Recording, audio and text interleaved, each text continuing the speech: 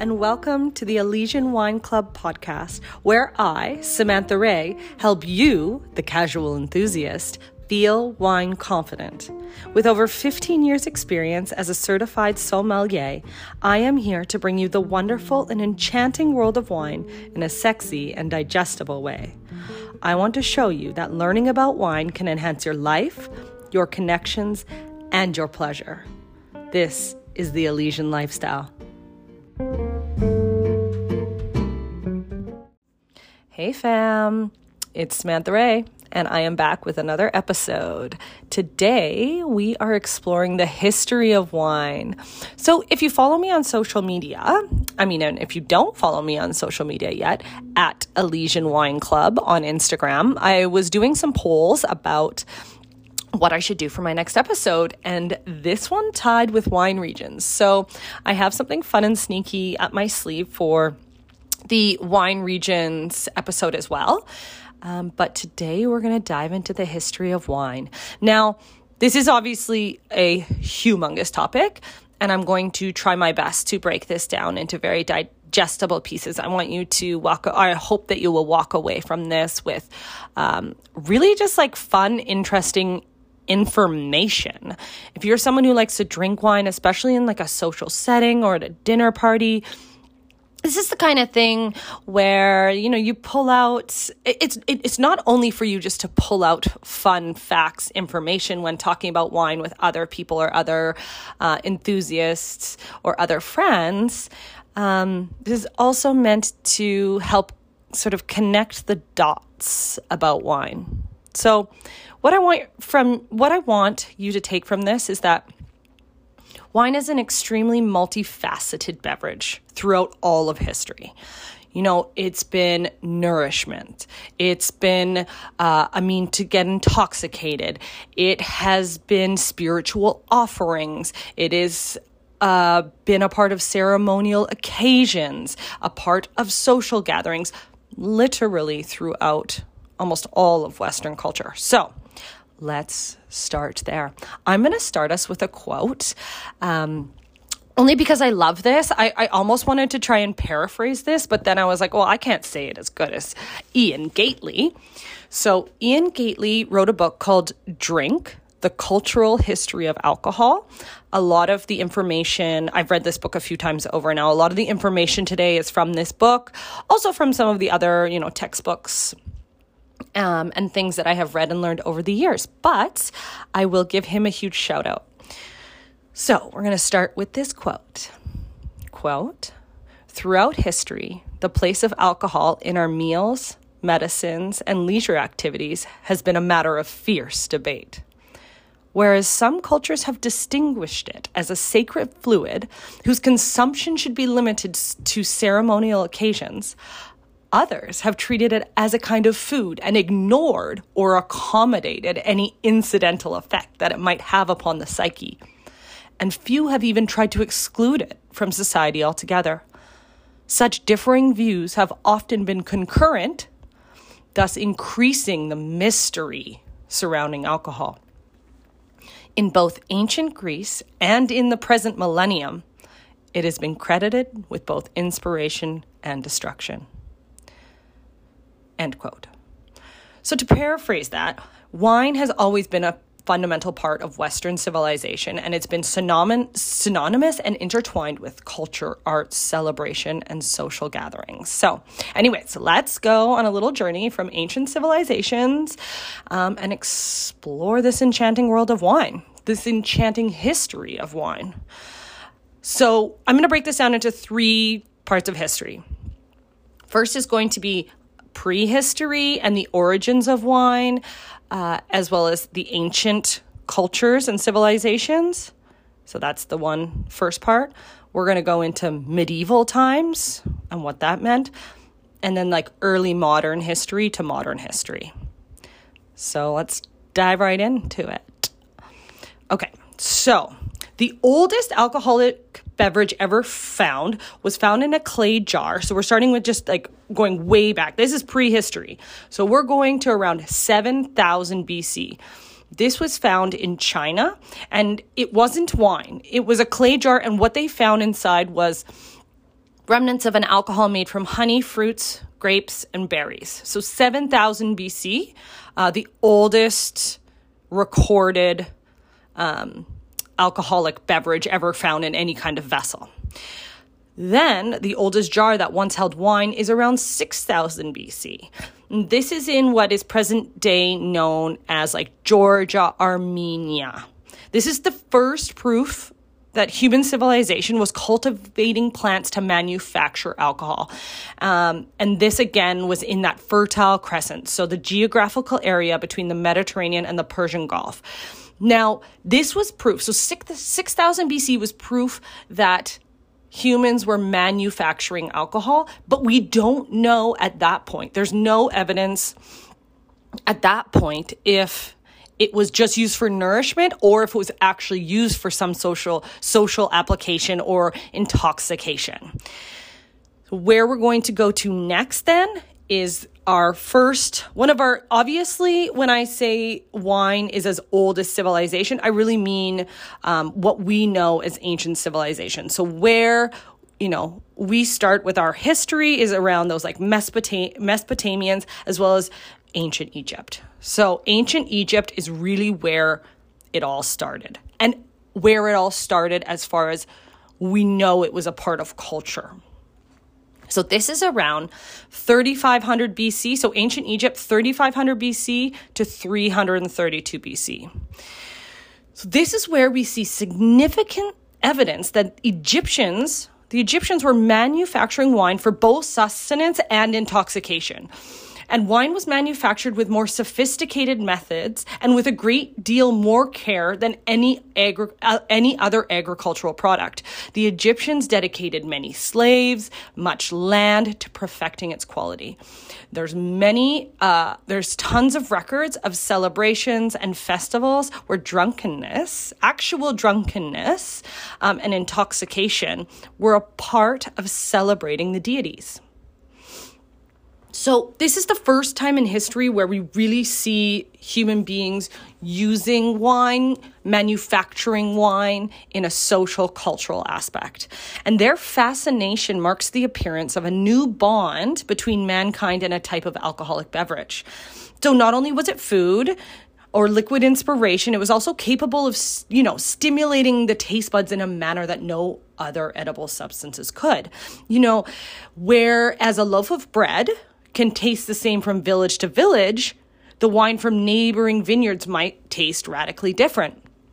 So there is evidence of the Egyptians starting a class and rating system for wine, and it has been evident from either like carvings or what they found in tombs. So this is, point being, the Egyptians, the first ones to really start cultivating, noticing that wines tasted different from different areas. And it was not only that, but it was also currency.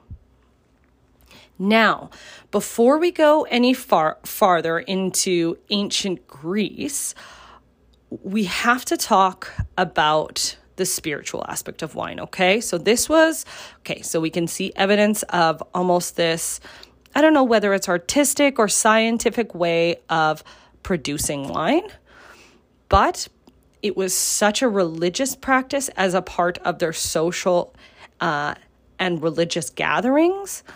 So I want to talk about a few of the deities that were created in some of these ancient cultures because it's super interesting. So the Egyptian deity of God, they were named Osiris. So it was the god of death, life, vegetable regeneration, so just like plants, and wine.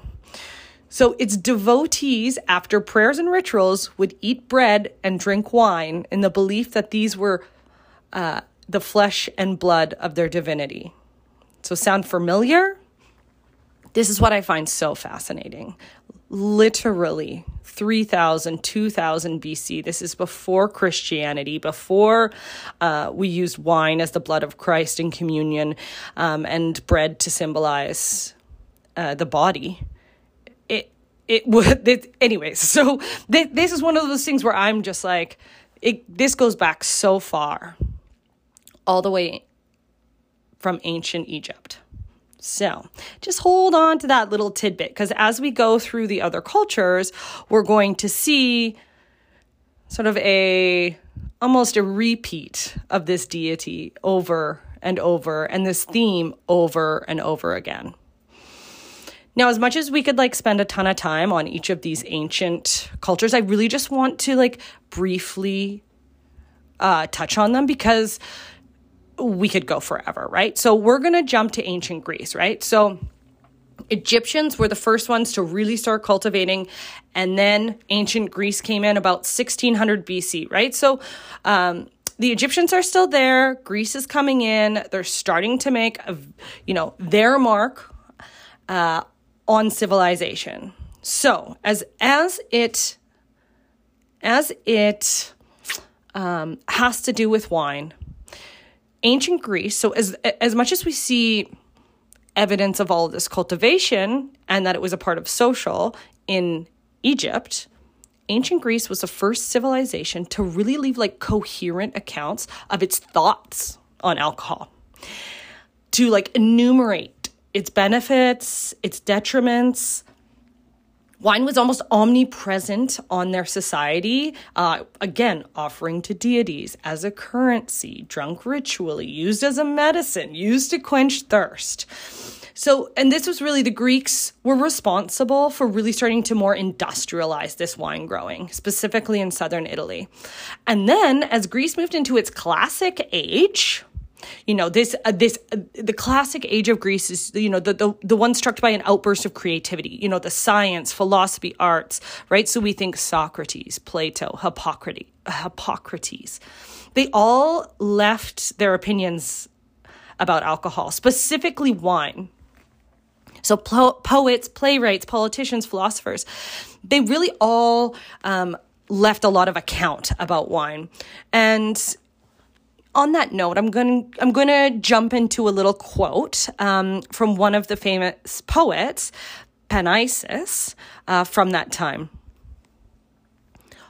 Quote, "Wine is like fire, an aid in sweet relief, wards off all ills and comforts every grief. Wine can of every feast the joys enhance. It kindles soft desire, it leads the dance."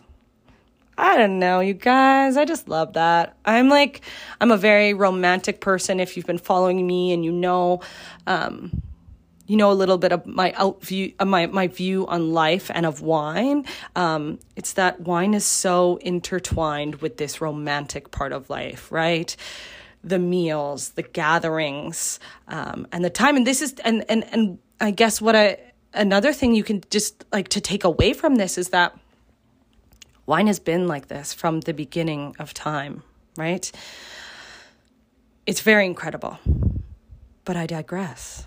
Okay, so now we've seen Egypt is starting to make wine. Greece is really the one who's starting to industrialize, and it's really becoming so omnipresent in their society and in their culture. So I want to go back to talking about deities, right? So we talked about Osiris. Now we're going to talk about Dionysus. So Dionysus was the Greek god of wine. And then I want to, as much as we haven't gone into ancient Rome yet, Dionysus and then Bacchus. If you've ever heard the word Bacchus, a lot of I feel like there's a lot of wine bars called Bacchus or Bacchanalia or things like this.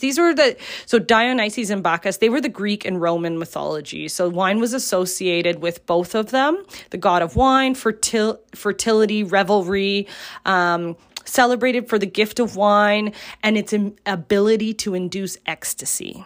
So Dionysus famously, there's this famous, quote, if you may, even though they're mythological, wine inhabits the soul like ecstasy. And, right, we're seeing now this, how reminiscent both Dionysus and Bacchus are of Osiris. And the Greeks there is proof that the Greeks admit that their god also resembles Osiris in some aspects, and that they had really borrowed from the Egyptians when crafting their god. Now, the Greek culture, before we move on to the Romans, Greek culture was also one who had like very ornate festivals where wine played a central role in the celebrations. So involving rituals, performance, and really this consumption of wine as a sacred act. And all three gods, so Osiris, Dionysus, and Bacchus, they have always been synonymous with luxury, pleasure, amusement. Now, this is the big piece here. The untamed side of human nature and the liberation from convention. So this is really, I think, one of those big, like, hold on, let's stop. Here's three major cultures, even though we haven't really gone into what the Romans practically did with wine, right? We've talked about the Egyptians and the Greeks. But all three of these ancient civilizations had this very, very similar god, which they really have borrowed from each other. But it's a piece of their society. It's a part of their society that represents this untamed side of human nature, the liberation from convention. I'm just going to leave it with you like that. I find that very, very interesting. Alrighty. Well, if I haven't lost you yet, I'm like, as I'm doing this podcast, I'm like, oh, maybe this is dry as fuck. I don't know. But hopefully this is of interest. So then we're going to talk about the Romans. So we've talked about the Romans god, but what I want to talk about as far as the Romans is that they were the next great drinking civilization to emerge in the classical world. And they've left us a comprehensive picture of their drinking habits, but it didn't start there. In its formative years, Rome was almost dry. So the Roman culture was dry. But within a few decades, things shifted. And why? The change came much more pragmatically than culturally, though, right? Wine started to form a part of the rations as safe water was increasingly hard to come by, right? So we're in this culture. The Romans really didn't cultivate or make wine. They were coming in, they were coming up in the world, but their culture was dry. But there came a time where water just wasn't safe enough. And we see this with beer. We see this with wine. Maybe I want to jump back just a little bit. So what I do want to say is that, just out of curiosity for people, beer also came into the picture. I believe it was, this is a great question, actually. Beer was really, it was coming into the picture about the same. It was about a few thousand years later than the discovery of wine. But really it was this idea that wine was for the elite, and beer was really for the working class. Okay, so anyways, let's back up. Rome was almost dry. Within a few decades, things shifted. It became a part of the rations. Then, because it became a part of the rations, and because it became so important to the health of the people, once the Romans decided to get into viticulture, they applied like the same thoroughness as they did to everything that they did. So this means everything was assembled according to a formula to make a uniform procedure for winemaking, the way they cultivated the grape. And this is where we see the earliest surviving prose work on viticulture and winemaking from its time in history. So obviously we've seen lots of other cultural evidence, but this is when we actually see the oldest living, book or guide on viticulture. And when I say viticulture, I mean the growing of the grapes and then winemaking. So Rome started making wine on a huge scale. It spread right across its whole empire, so that Rome was eventually importing shiploads of amphoras. At the time, amphoras were like clay vessels because they didn't have like oak barrels at the time. So amphoras from her colonies in Spain, North Africa, and across the Mediterranean. When by the time that they did withdraw from, which is now France, around like 5 AD, the Romans had laid the foundation for all of the most famous vineyards across modern Europe. So the Romans were really important in establishing the vineyards across Europe and making it very methodical, very scientific. Okay, so we're moving on into the medieval period now, and the fall of the Roman Empire. So we're around 5th century, 5th to 15th century. So this spans about 10 centuries, but we're going to do a Cole's Notes here and why it's important for wine. So with the fall of the Roman Empire, it is the church who became the greatest vineyard owner. So as that whole empire declined, the whole societal structure and government collapsed, and the church became the landowner of so much of what Rome owned or had.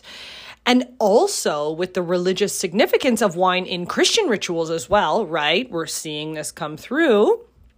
And then combined with the church's vast, expertise and land holdings at that time, it really just solidified its role as that major vineyard owner and wine producer for several centuries. So the monasteries became the centers of the knowledge, the education, the agricultural development, and it was the monks that cultivated the vineyards within their monastery grounds. And wine production was just a part of their daily lives. If you go to a lot of the old vineyards, specifically in and around France, you'll notice monasteries in some of the most, what you would deem important or historical vineyards, appellations, towns, cities. You will still see remnants of this. So this is why this is important, right? And the one important thing I want you to take away from this is that, we've come through all of these early civilizations now. They've really kind of figured out how to cultivate wine. It's become a big social thing. But the monasteries were the one place, and this part in history, the medieval part, was really where those monasteries and the monks played a crucial role in preserving the winemaking knowledge and techniques and advancing winemaking knowledge and techniques. So they meticulously recorded and shared all of these techniques, improving the viticulture, the fermentation process, the aging process. And that was really, I guess, if we look back at this part in history and you just want to know about wine, that is the most important piece, is they really started to, really preserve that knowledge. Now, one fun little fact, let's do a fun fact, because the one important exception to the domination of the church in all of these European vineyards were specific, and very centered around France, was the thriving vineyards of Bordeaux. So Bordeaux at that time, there was a relationship with the Crown of England, because the English had developed quite a taste for the fleet loaves of light claret. Now, if you don't know what the word claret means, it's basically it's a French word for easy, light drinking red wine. It was often, claret is still sometimes synonymous with Bordeaux. If people say claret, it's usually synonymous with Bordeaux. So the thriving vineyards of Bordeaux, that's really where the development was simply commercial. It had that single market in view of England. And with that marriage with the crown, it just bent its efforts filling huge annual wine fleets with loads of this, what they called light claret. So you might also call it vin nouveau, which is young wine that the English loved. So fun little fact, when the church was in charge of, all of that wine growing region, there was this Bordeaux was sort of that first region to have that real close relationship with the Crown of England. And tried to satiate its people's cravings from there. Alrighty. Okay, that's as long as we're going to spend there. And now we're really going to, if you have stuck with me this long, we're going to move into modern history. We're going to do a quick little spurt through sort of early modern history, and then we're going to go into more modern history. Early modern history. All right. So at the end of the medieval period, this is where we have this sort of like early modern era pop up. So this is where, again, the Reformation is happening. So the Catholic-owned vineyards and like the other church properties underwent significant changes again. The transition occurred because of historical shifts, political shifts, right? Like the Protestant Reformation, the dissolution of the monasteries. They seized those church lands. We're just going to see this throughout history. Somebody new's coming in. So lands and vineyards that were owned by the church were confiscated by secular authorities, mostly like the kings and nobilities. So what happened then after the church is the kings and nobilities surged this really emerging ruling class, and they granted those estates and the properties to other nobility. So this is where this becomes a lot less owned by the church, and we're seeing this revival of trade and commerce. So, it's facilitated by like growing populations, changes in economic structure, and it's like more market-based economy. So this is where we're seeing that like modern era start to advance. We're having technological advances. This, especially with agriculture, so new tools, new techniques, which improved productivity. So you can see already how this would already tie right back into wine as well. There's culturally an awakening in that Renaissance, right? Revival of this classical knowledge, back to this, think back to, when I was talking about this, classic Greece, right? The philosophers, the artists, the poets. There's this revival of this classic knowledge of art, intellectual pursuits. And now we're seeing this renewed interest in ancient philosophies, and potentially even, exploring what those ancient cultures used wine for culturally, where the church kind of just took away. And then this expansion of knowledge as well, just as we move through history. Okay, so as far as timeline, let's regroup here for a second. So the part of history I was just talking about, like the Renaissance and the Reformation, 15th to 17th centuries. Okay, this is when we're seeing what I was just talking about happen. Now we're going to move into sort of the last portion of this. So 16th to really the 20th century. So from the 16th to the 18th centuries, we need to talk about one thing. Colonization. This is where the globe was expanding, right? European explorers were introducing grapevines to new territories. So this is the time in history. So we're going to pause here. We're going to talk about Old World and New World.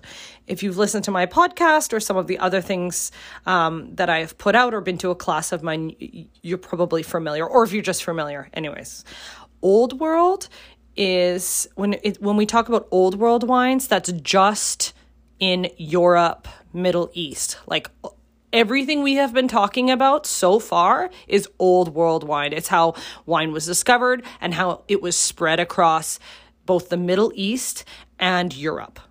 Okay, Old World. New World is now developing in the 16th to 18th centuries. So this colonial expansion. So the Europeans were taking their grapevines with them as they colonized. So some of the first regions, actually the first regions, I guess, is the Americas. So both the U.S., but one of the first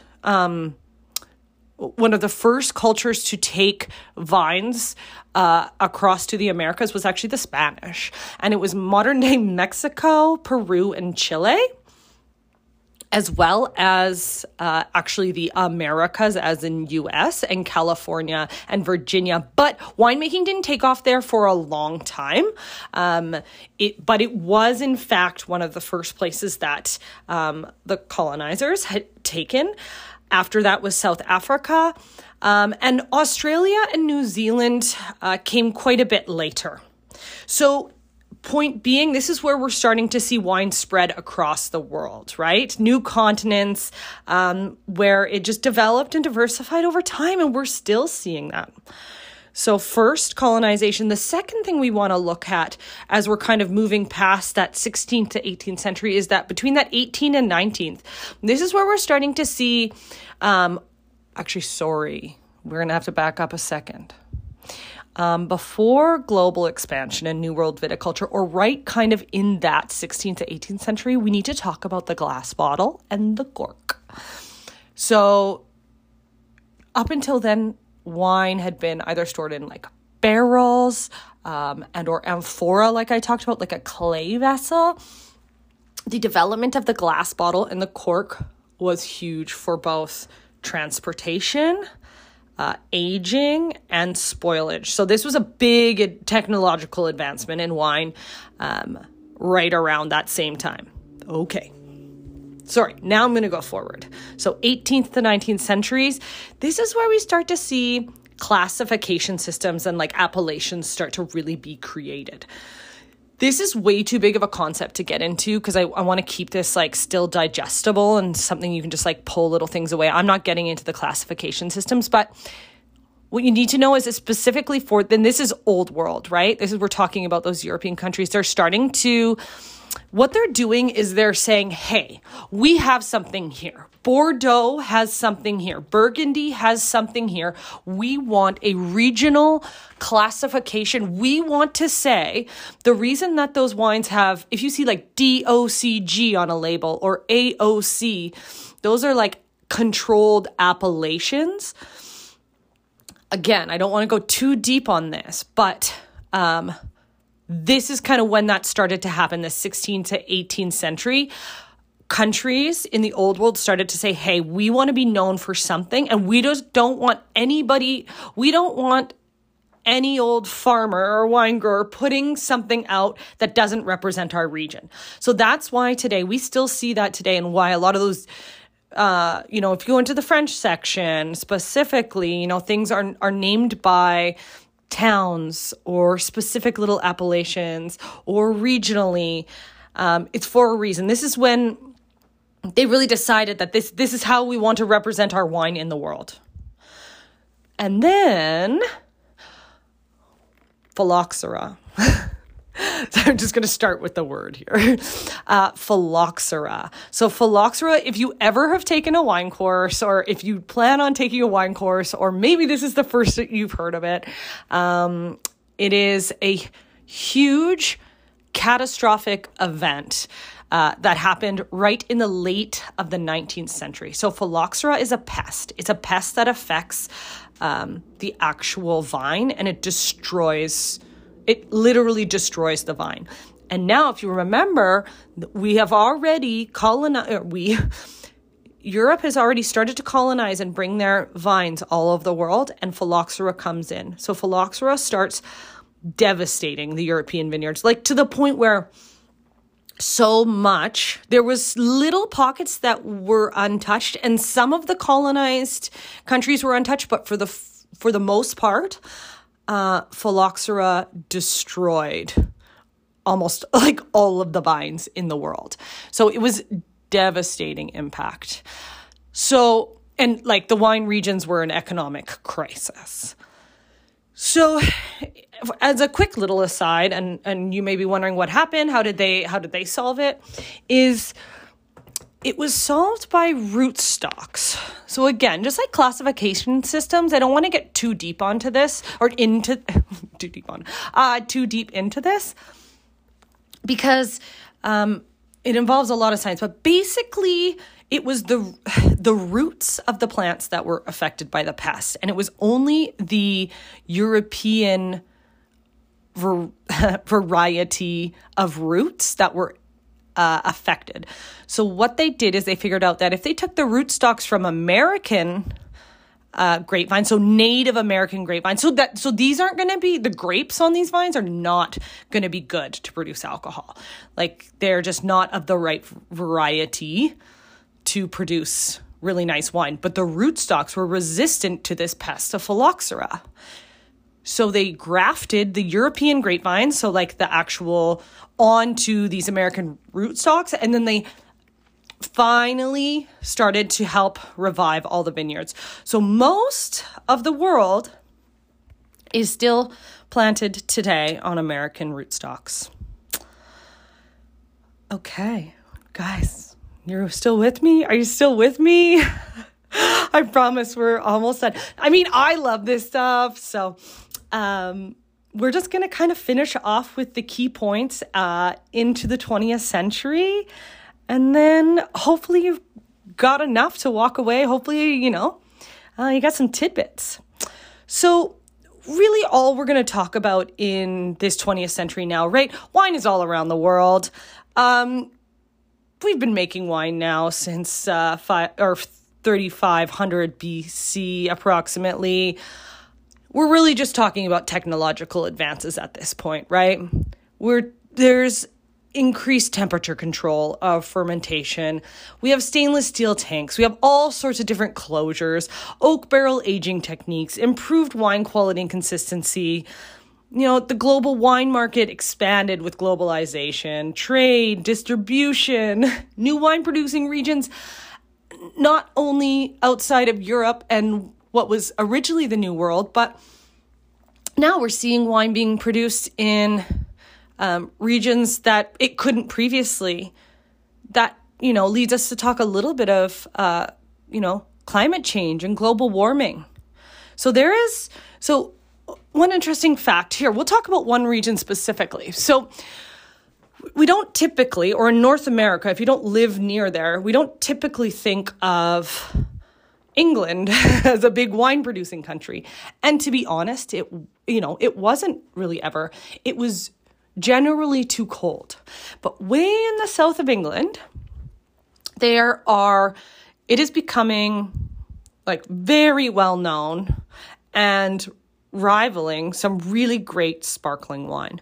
So sparkling wine, predominantly, if we're talking about traditional sparkling wine, we're looking at great varieties like Pinot Noir and Chardonnay, and they grow in cooler climates.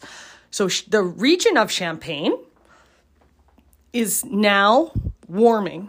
And excuse me, I need to catch my breath here. And as the temperature warms, as these temperatures rise, the south of England now are the temperatures of what Champagne used to be. So we're seeing new regions emerge because they're warm enough to start producing grapes. The south of England is still colder, it's still wetter, but it's very good for producing cool climate grapes. So we're seeing new regions emerge that didn't previously. The east coast of Canada could be another one of those. And there's lots more to go on.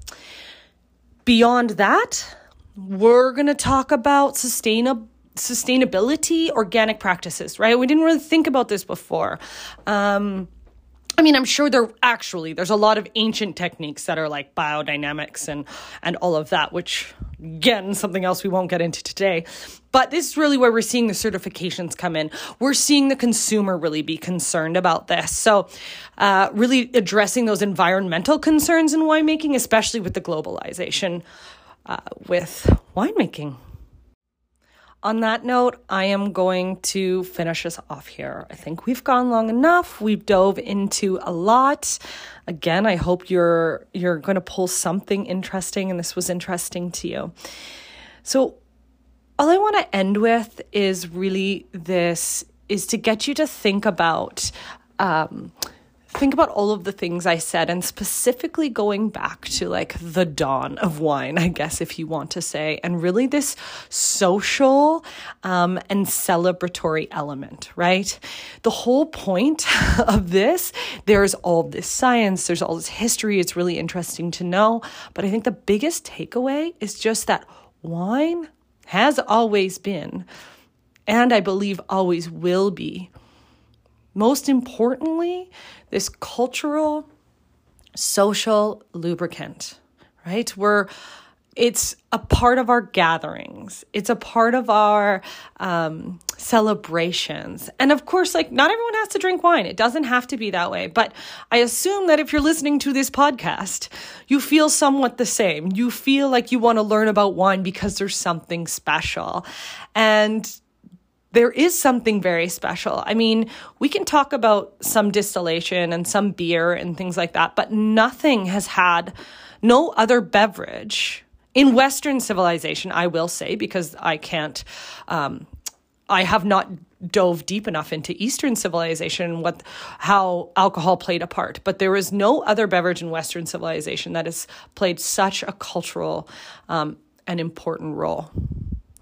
So on that note, fam, if you made it this far, thanks for listening. I love you all.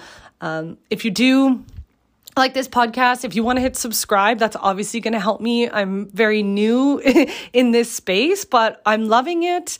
I don't know, quite a few of you are listening, so I'm pretty stoked on that.